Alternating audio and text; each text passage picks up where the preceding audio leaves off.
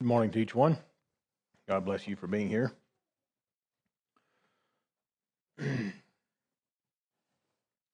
Appreciated that song, "Oh Holy Night." That's probably is my favorite Christmas song. I always enjoy that song and listening to it. A little hard to sing it, so usually I just listen. But if you ever see me going down the road in my truck and I'm just singing away in there, that's probably what I'm listening to. So. Anyway, a couple weeks ago, quite a few were missing. Don't remember who all anymore. But we had a bunch of visitors, and in our men's Sunday school class, we just had one class, and the title of the lesson was, well, let me find it here. Contending for the Faith.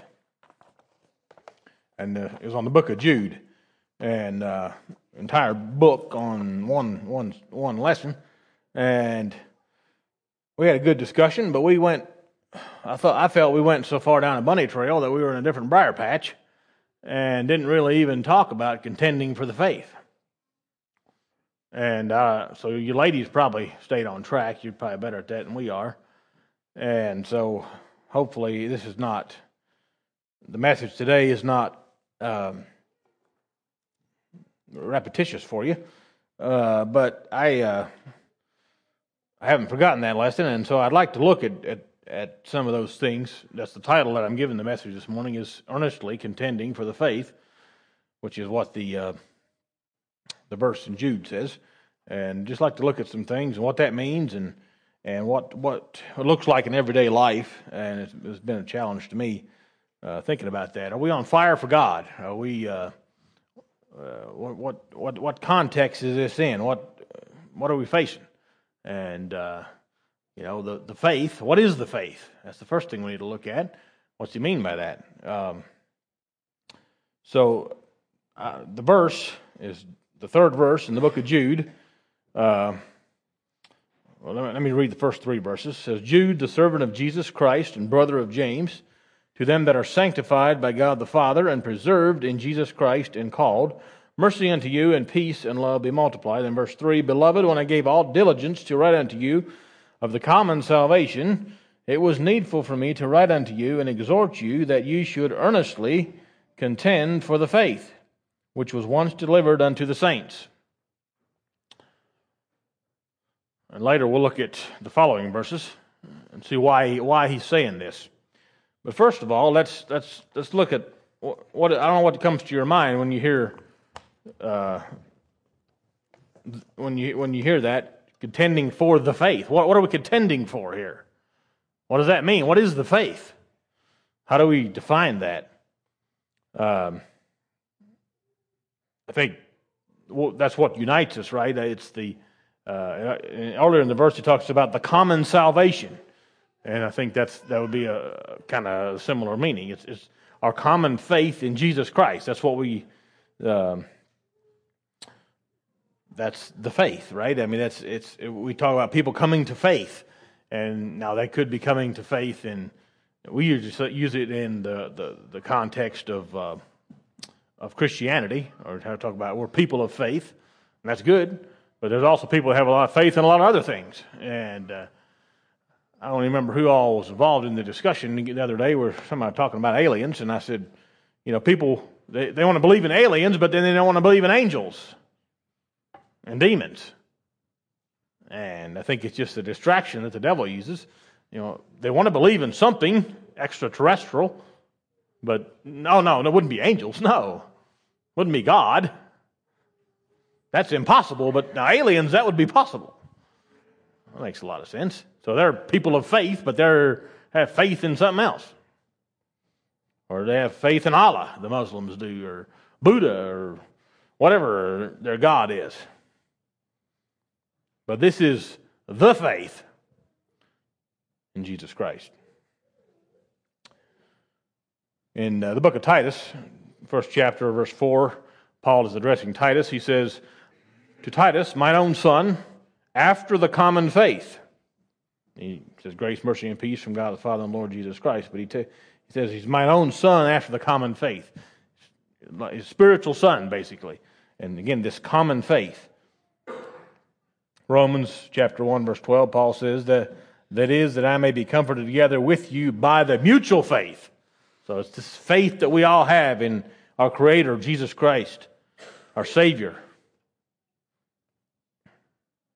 2 Corinthians 4:13, we having the same spirit of faith, according as it is written, I believe and therefore have I spoken. We also believe and therefore speak. Believing that Jesus is who He says He is. That's this faith that we're talking about.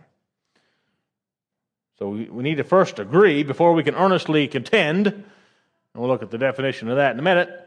But we need to know what we're contending for, right? So I studied this quite a bit, this earnestly contend, in the Greek and things. So the Greek word that's used here, it's used as earnestly contend. That is, it comes from one word. And in English, it's two words, earnestly contend. So don't want to split them up. And in a way, if you look up the Greek word, search the Greek word that, in the King James at least, that is used here, comes up one time, Jude chapter 3. Now there's the root word of that. It's a word that comes out of two other Greek words, and the root of that has a similar meaning. We'll look at some of those verses later. But they would mean, that root is sometimes translated as strive or fight. So that's the idea here. It's putting forth effort is what we're trying to do here for this common faith that we have.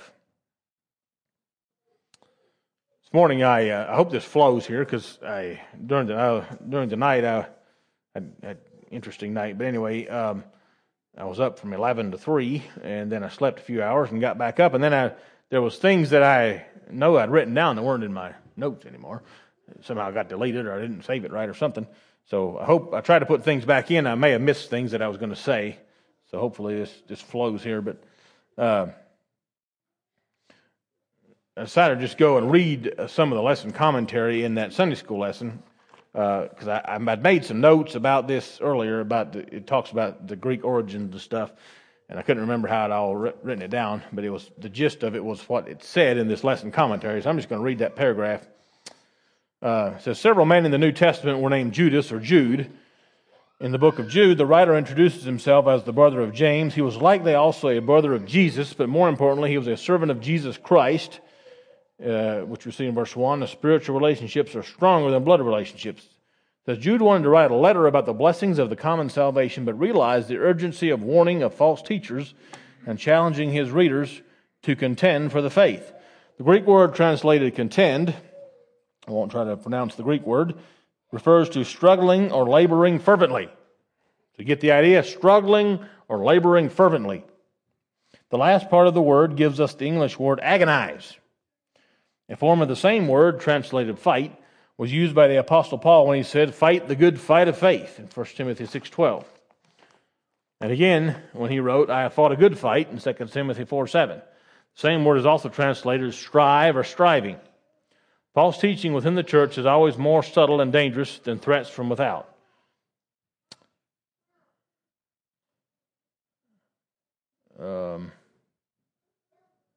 I'll stop right there. False teaching within the church is more subtle than dangerous than threats from without. We'll talk about that later. So here they make it sound like it's the same word, but from what I could find personally, it's actually the root word of the word that's used here that's translated as strive and those other things. For example, Luke 13:24, Jesus said, strive to enter in at the straight gate. For many I say unto you will seek to enter in and shall not be able. That's the same, coming from the same origin. We got to work. We got to do our thing. We got to. It's hard sometimes, but it's worth it. Zealous passion might be a definition we could use. What's Ecclesiastes 9:10? Whatsoever thy hand findeth to do, do it with thy might. So if we're going to contend for the faith, if we're going to work in this faith, then let's do it with everything we've got, right? That's the idea I'm getting here, is earnestly contend. 1 Corinthians 14:12, even so ye, for as much as ye are zealous of spiritual gifts, seek that ye may excel the edifying of the church. I didn't know that. I never noticed that verse before. If you're going to be zealous about spiritual gift, he says, excel at it. Do your best. Be good at it. So if you're good at singing, then sing the best. If you have the gift of whatever it is, teaching, then teach with everything you've got. Get good at it. So practically, what does it look like to earnestly contend for the faith? In that Sunday school lesson, the first question was, is contending for our faith as necessary today as it was in Jude's time? Yes. That's the answer. In short, it's just as necessary. I don't think it's more necessary. I think, that often we want to romanticize, or we want to put people on a pedestal in the New Testament. And yes, there were the apostles. They did personally walk with Jesus, so they had some advantage. They were great men of God, no doubt. But they contended for the faith too. And we're going to look at some examples. They had some. We're going to look at an example when Peter got chewed out because he wasn't doing what he was supposed to be doing. And Paul took him to task for it. Those things happen. Just back then, just like they do now. So nothing has changed in that sense. It doesn't just happen that the faith doesn't just happen. And we have to work, and we have to maintain our faith. And we come to faith, that's all well and good. We must maintain, and one way of doing that is to earnestly contend, to keep working at it, and that's how. Just like a skill, if we have many of us maybe have something we're good at, but if we would just stop doing that and not do it for 5-10 years, we would lose some of that skill. And same way in our Christian walk, we're walking with God. And if we don't exercise that, then we're going to come weak, and we're eventually going to lose it. I don't know if that's not. There's more to it than just a skill, but if you know what I'm saying. So let's look at the rest of the book of Jude now. So, because the next verse, we looked at verse 3 about earnestly contending for the faith, and then in verse 4 Verse 4 starts out with the word for, F-O-R. So, it's going to explain why we need to contend for the faith. Why? For there are certain men crept in unawares, who were, behold, of old, ordained to this condemnation. Ungodly men, turning the grace of our God into lasciviousness, and denying the only Lord God and our Lord Jesus Christ. Now, that's some big words in there. He's saying there's men that have crept in unawares, and they have turned the grace of God into lasciviousness. What does that mean? I'm going to read you this same verse in the Amplified Version. It makes maybe a little bit more sense to us. It says, for certain people have crept in unnoticed, just as if they were sneaking in by a side door. They are ungodly persons whose condemnation was predicted long ago. For they distort the grace of God into, King James used lasciviousness, we don't even use that word, but they distort the grace of God into decadence and immoral freedom, viewing it as an opportunity to do whatever they want, and deny and disown our only Master and Lord, Jesus Christ. Now, I don't think there's any of these people here this morning, but they're all around us, and they want to influence us. And we need to be aware of that. And the reason that we need to earnestly contend for the faith, just like in Jude's time, is because there's these people that are out there. And they want to deceive us. And they want to draw us away. And they want us to distort the grace of God into decadence and immoral freedom. Let's keep reading. Verse 5, I will therefore put you in remembrance, though you once knew this, how that the Lord, having saved the people out of the land of Egypt, afterward destroyed them that believed not. And the angels which kept not their first estate, but left their own habitation, he hath reserved in everlasting chains under darkness unto the judgment of the great day, even as Sodom and Gomorrah, and the cities about them in like manner, giving themselves over to fornication and going after strange flesh, are set forth for an example, suffering the vengeance of eternal fire. Likewise also these filthy dreamers defile the flesh, despise dominion, speak evil of dignities. Here's some of the signs of these false teachers, people that you don't want to go after. Yet Michael the archangel, when contending with the devil, he disputed about the body of Moses, durst not bring against him a railing accusation, but said, the Lord rebuked thee. So he's saying the angel didn't even dare speak against the devil. He says, but these speak evil of those things which they know not. They got more guts than the angel does. I mean, they don't understand what they're dealing with even. But these speak evil of those things which they know not, but what they know naturally, as brute beasts, in those things they corrupt themselves. Woe unto them, for they have gone in the way of Cain, and ran greedily after the error of Balaam for reward, and perished in the gainsaying of Kor. It's talking about these three rebellious people, and I had something on that too. Because Cain is a picture of unrighteousness and hatred. Balaam had the spirit of deceit and covetousness, and he rebelled against the godly leadership of Moses and Aaron. No, I'm sorry, I missed a line. The spirit of deceit and covetousness, though he professed to be a prophet of God. So Balaam, he professed to be a prophet of God, but he was deceitful. He wasn't. And then Korah, Dathan, and Abiram, in number 16, rebelled against the godly leadership of Moses and Aaron. Such sin undermines the leadership and authority of the church. That's what he's warning against. People like that. People like Cain, people like Balaam, people like Korah, Dathan, and Abiram. And he says, he uses these word pictures now in the next couple of verses. These are spots in your feasts of charity when they feast with you, feeding themselves without fear. I think he's talking about communion. When you commune with these people, it's like a spot in your feast. It's like a spot in your garment. It's a flaw. It's something that's not right. Feeding themselves without fear. Clouds they are without water, just empty vessels, carried about of winds, trees whose fruit withereth, without fruit, twice dead, plucked up by the roots. What a desolate picture of these poor people. Raging waves of the sea, foaming out their own shame, wandering stars, to whom is reserved the blackness of darkness forever. Very bleak picture.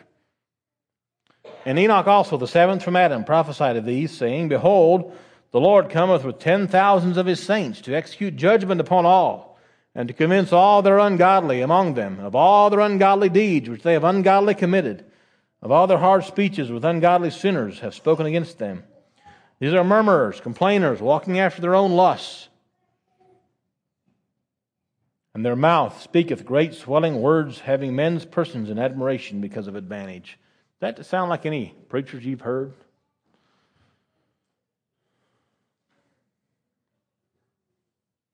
One Walt was talking about this morning. Every time he preaches, he wants to promote a book. He was talking about that in our Sunday school class. That's what this sounds like, right? Got all these good speeches, great swelling words. People admire them. They've got their private jets and their yachts. But beloved, remember ye the words which were spoken before of the apostles of our Lord Jesus Christ. Here's warning us now, how that they told you, there should be mockers in the last time who should walk after their own ungodly lusts. These be they who separate themselves, sensual, having not the Spirit. But ye, beloved, building up yourselves on your most holy faith, praying in the Holy Ghost, keep yourselves in the love of God, looking for the mercy of our Lord Jesus Christ unto eternal life. And of some have compassion, making a difference. And others save with fear, pulling them out of the fire, hating even the garment spotted by the flesh. Now unto him that is able to keep you from falling, and to present you faultless before the presence of his glory, and with exceeding joy, to the only wise God our Savior, be glory and majesty, dominion and power, both now and forever. Amen. You know, I like how he goes here. He tells us, it's not in vain. Build up yourself. Then he goes and he says, but some have compassion. Don't just write everybody off. There's hope for some. Others say with fear, pulling them out of the fire. I take that to mean scare them. Be bold about it. But he says, hating even the garment spotted by the flesh. We have to hate that, though. We can't have that. But the people, we want them to change their garment, right? And he goes on to give this what's often used as a benediction. Unto him who is able to keep you from falling. That's how we keep from falling. It's because of God's grace. It's nothing that we have done. But God is able to keep us from falling and to present us faultless before the presence of His glory with exceeding joy. To the only wise God, our Savior, be glory and majesty, dominion and power. He is worthy, both now and ever. Amen.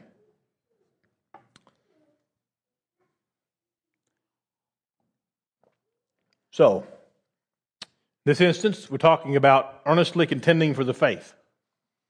Striving, pressing forward, working, moving. And then he says the reason we need to do that is because of false teachers.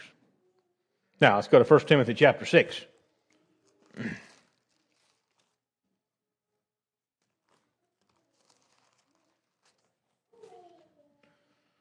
And we're going to read probably most of this chapter too. In 2 Timothy.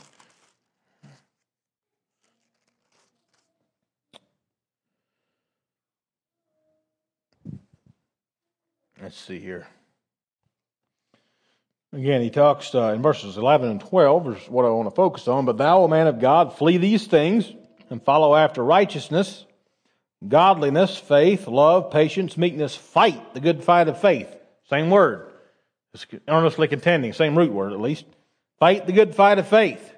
Lay hold on eternal life, whereunto thou art also called and hast professed a good profession before many witnesses. Now, think about that.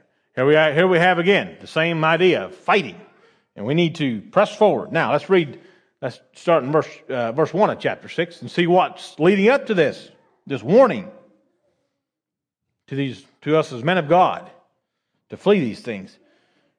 1 Timothy chapter 6, verse 1 is where I'm reading from. Let as many servants as are under the yoke count their own masters worthy of all honor, that the name of God and His doctrine be not blasphemed. And they that have believing masters, let them not despise them because they are brethren, but rather do them service because they are faithful and beloved, partakers of the benefit. These things teach and exhort. If any man teach otherwise, what's that sound like? False teacher, right? We just talked about false teachers. And consent not to wholesome words, even the words of our Lord Jesus Christ, and to the doctrine which is according to godliness. He is proud, knowing nothing, but doting about questions and strifes of words, whereof cometh envy, strife, railings, evil surmisings, perverse disputings of men, of corrupt minds, and destitute of the truth. Supposing that gain is godliness, from such withdraw thyself. But godliness with contentment is great gain. For we brought nothing into this world, and it is certain that we can carry nothing out.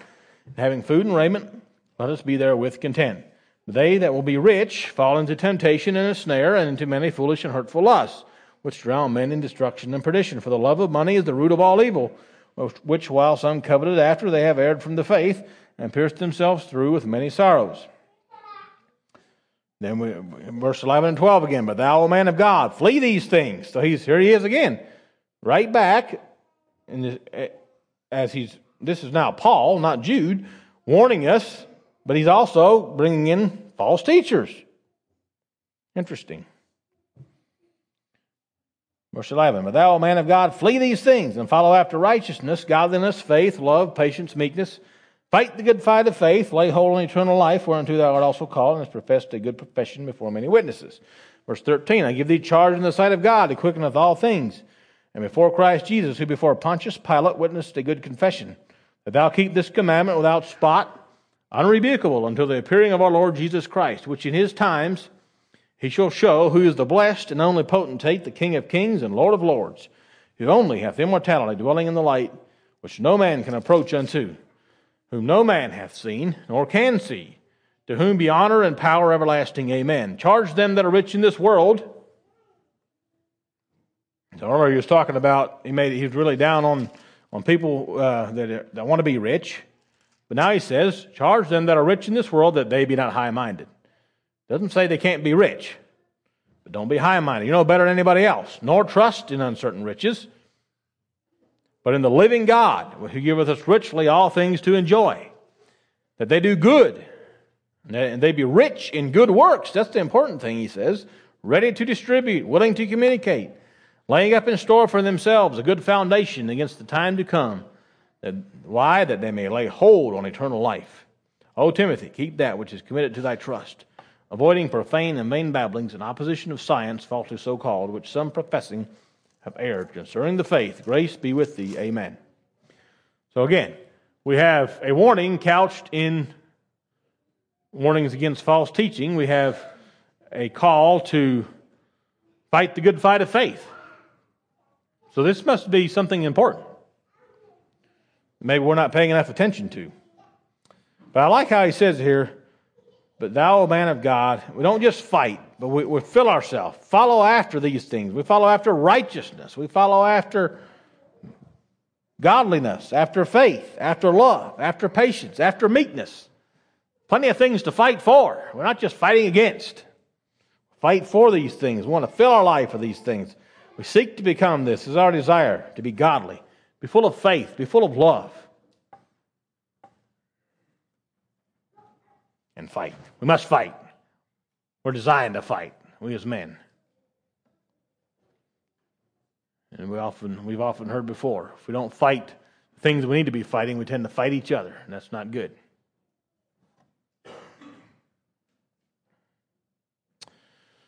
Okay, got a few more scriptures. Let's see what else we have to. What other reasons we have? There's some other reasons that we need to be earnestly contending for the faith. Not just because there's false teachers out there, but I found it interesting that these two scriptures were both kind of in that line.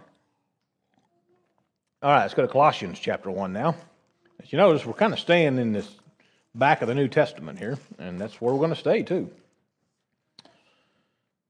Colossians chapter 1, verses 28 and 29. He's talking about Jesus here, whom we preach, warning every man and teaching every man in all wisdom, that we may present every man perfect in Christ Jesus, whereunto I also labor, striving according to his working, which worketh in me mightily. Go back to that same root word, striving. What does he say? Warning every man and teaching every man in all wisdom, that we may present every man perfect to Christ Jesus. That's why we strive. That's why we contend for the faith, to bring others with us. And we can present, as a congregation, all present each other to God. Perfect.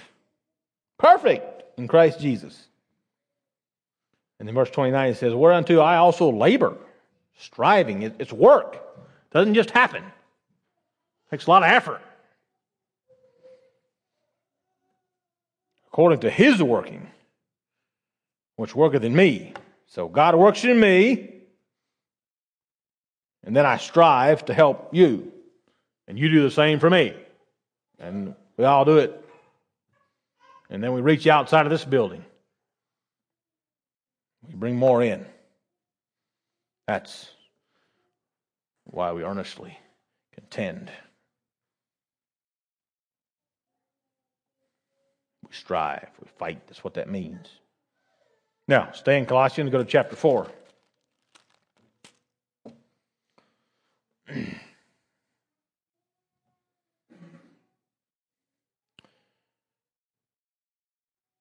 Paul is winding down the book of Colossians now, chapter 4.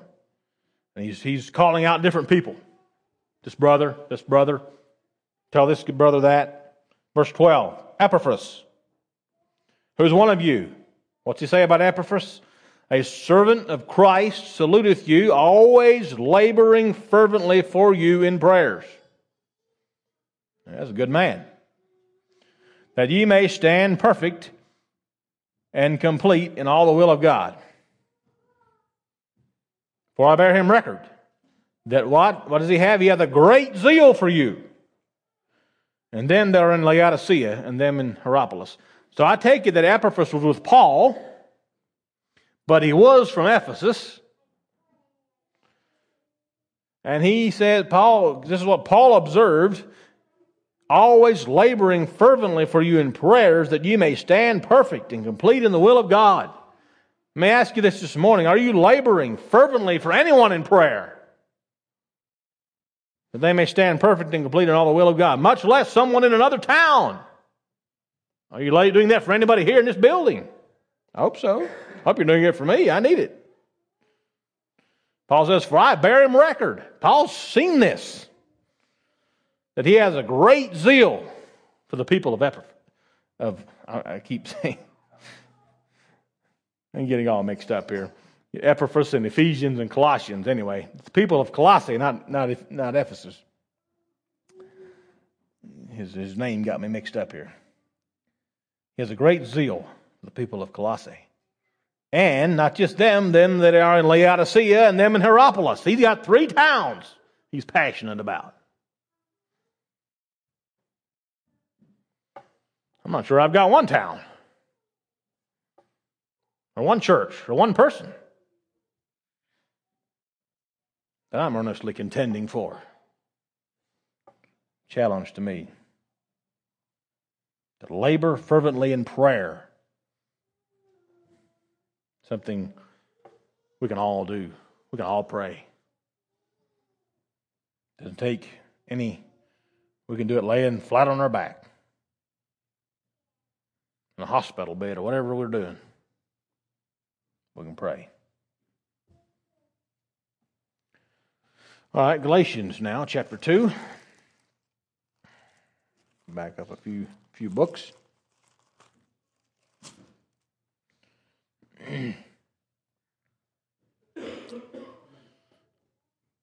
Could read the whole chapter. I don't think we're going to do that. Let's read verses. Let's see. Okay, this is the one I was talking about earlier. So it talks about. Let's see where we need to start here.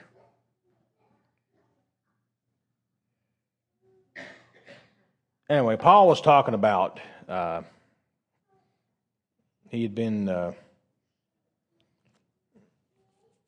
to Jerusalem and different things, and then he starts in verse 11. It says, but when Peter was come to Antioch, I withstood him to the face. That took a lot of courage. Peter was acknowledged as the leader of the apostles. Paul says, I withstood him to his face, because he was to be blamed.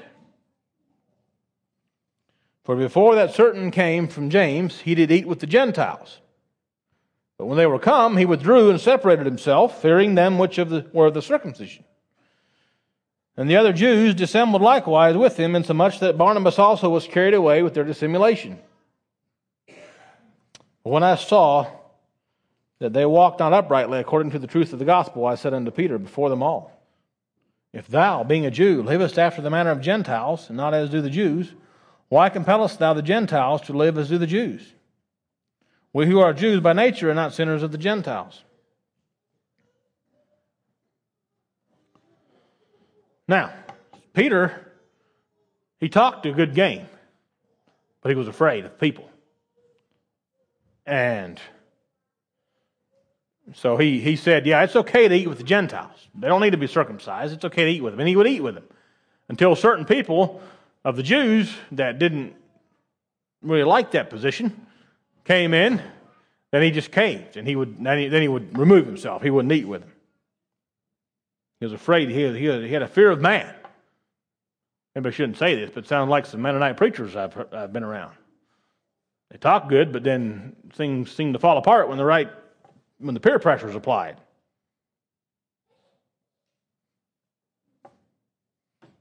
I'm probably just as guilty as any of them, too. I'm not saying that.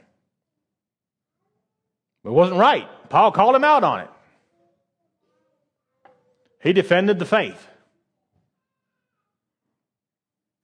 What are we willing to confront people with? I like to make the excuse, well, I'm just not that kind of person. I wonder if Paul was. I bet he wasn't. Is it because we're not willing to stand up for what's right because we're not that kind of person? We don't like confrontation. Or is it because we just don't care enough? If we really care enough, we're going to do whatever it takes. If our child is out in the middle of the road and there's a trailer truck coming and there's a few people in the way, well, I'm not the kind of person to just rush over there and push somebody out of the way to rescue a child. We're not going to care. We're going to go. Push people in the ditch, whatever we have to do to get that child out of the way. On the train track, I read an article. There was a Pennsylvania. There was the old order of Mennonites. There was a little 1.5-year-old child got hit by a train on the train track, killed the child. If we saw that, we'd be doing our best. I hope we would be. And yet, when souls are at stake, we don't want to offend anybody, so we don't do it. I'm guilty. Philippians chapter 1 now.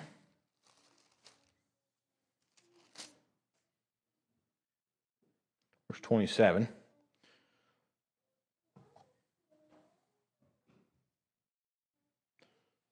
see here, is that right? Yes.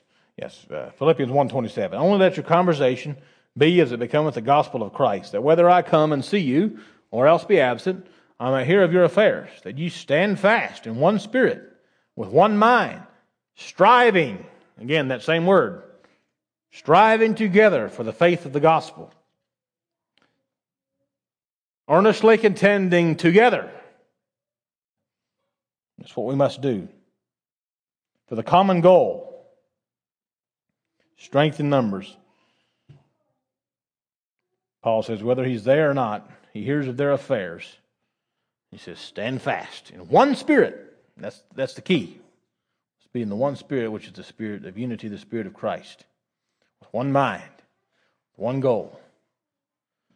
Then we strive together. We can accomplish great things for the kingdom.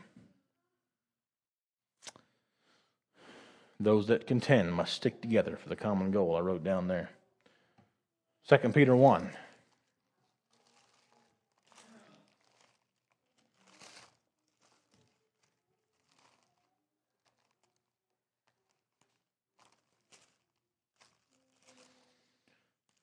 Second Peter chapter 1, verses 12 to 14. Peter says, wherefore I will not be negligent to put you always in remembrance of these things, though you know them and be established in the present truth. Yea, I think it meet, as long as I am in this tabernacle, to stir you up by putting you in remembrance, knowing that shortly I must put off this my tabernacle, even as our Lord Jesus Christ hath showed me. Yeah, that's what I was going to read. Something's not right here. Let's see here. 1:12. Yeah, that's what I wanted. It says, those that contend must be reminded. And he's talking about stirring each other up. That's the point I wanted to make here. The people of God, those that contend, we need to be constantly reminded of what we're fighting for. Because we forget, and we're human. And I like how Peter says here, he says, as long as I'm in this tabernacle, then I'm going to keep doing it. I'm going to keep stirring you up by putting you in remembrance. That's why we preach every Sunday, and we preach on sometimes the same subject, because we need to be reminded. We forget. Revelation 3.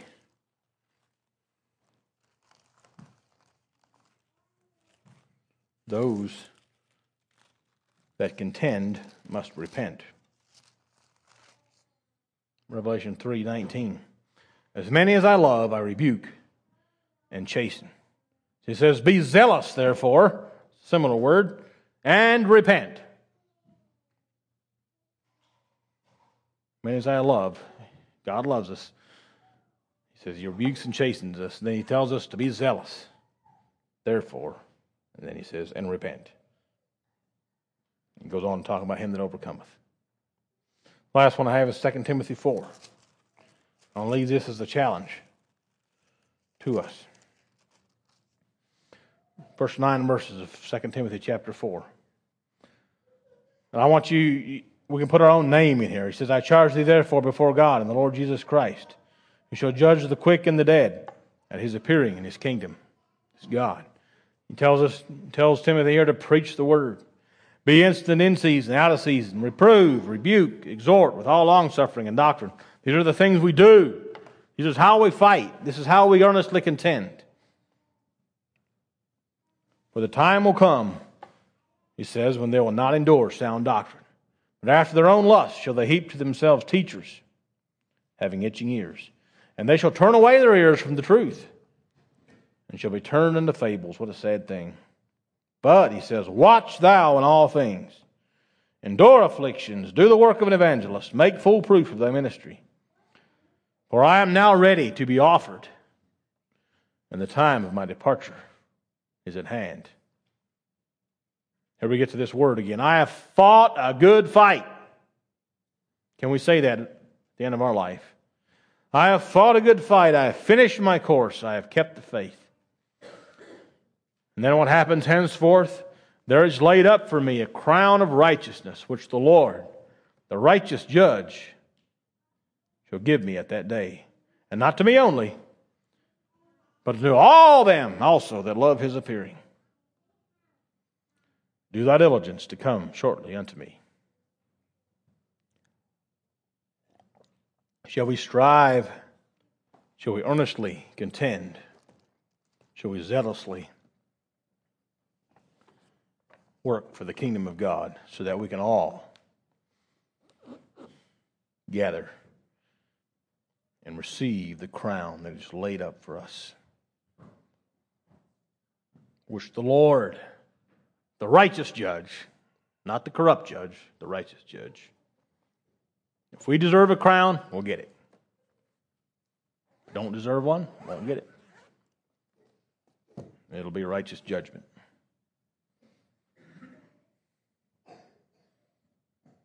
Let's kneel for prayer.